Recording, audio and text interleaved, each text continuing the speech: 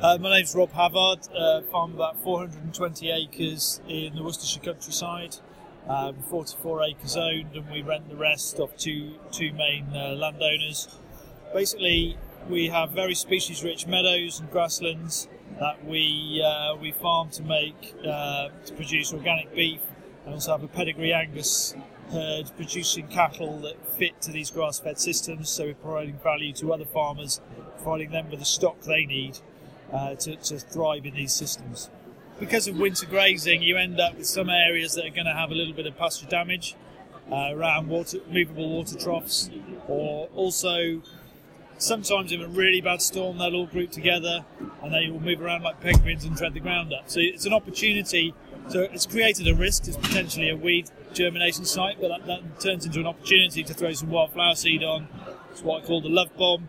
And then it all comes up beautiful wildflowers, sorts out the soil structure, lots of deep rooting herbs and grasses, and it's all good. It's all good, and that starts spreading around the pasture, and it's all good. A couple of things in terms of harvesting the wildflower seed from other sites or sites on your own farm is going and collecting the grass seed and the wildflower seed just before it's all dropped to the floor and just at the right time. And you can go in and cut and collect it, or you could take wet hay, as in just cut it and take it, and go and spread that on a field, on an arable field you wanted to seed down, that maybe you'd already broadcast some cheap native grass seed on, and that will give you a herbal lay much cheaper than going and buying the seed somewhere else. So you can have all that resource on your farm, use your arable margins to do that. I've even seen someone at one of the top seed companies now, they started out using a huge grain bucket on the front of the tractor, going into a wildflower meadow, putting it at the right height, driving like hell in the night with the grain bucket on, and it was just collecting all the seed in there, and that's how they started out. So, it can be sort of rough, quick and dirty, and as long as it works, who cares?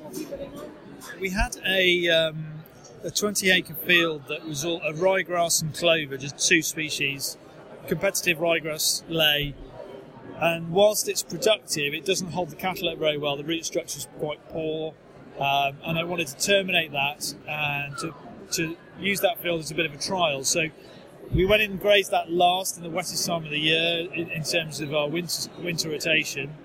And I usually have a back fence, so I limit the amount of damage they can do, or the amount of back grazing they can do. And so we didn't have a back fence on this field. We just kept moving a front fence through, and we had some bales fed out there as well. And that effectively terminated the ryegrass, left quite a lot of the clover there, and then we've gone in and broadcast a mix of black oats, forage oats. We've got a fodder turnip that's a very thin, tap-rooted one that's good for compaction, and we've also got fodder radish mixed in there as well. And then on top of that, we've got some deep-rooted grasses mixed in that seed mix: tall fescue, meadow fescue, cocksfoot. The legumes are there already. And that will give us some quick annual growth that we can either make a quick silage from, catch that, or we could graze through there, and we're establishing a more diverse lay that will then go on, and the annuals will probably drop out over time.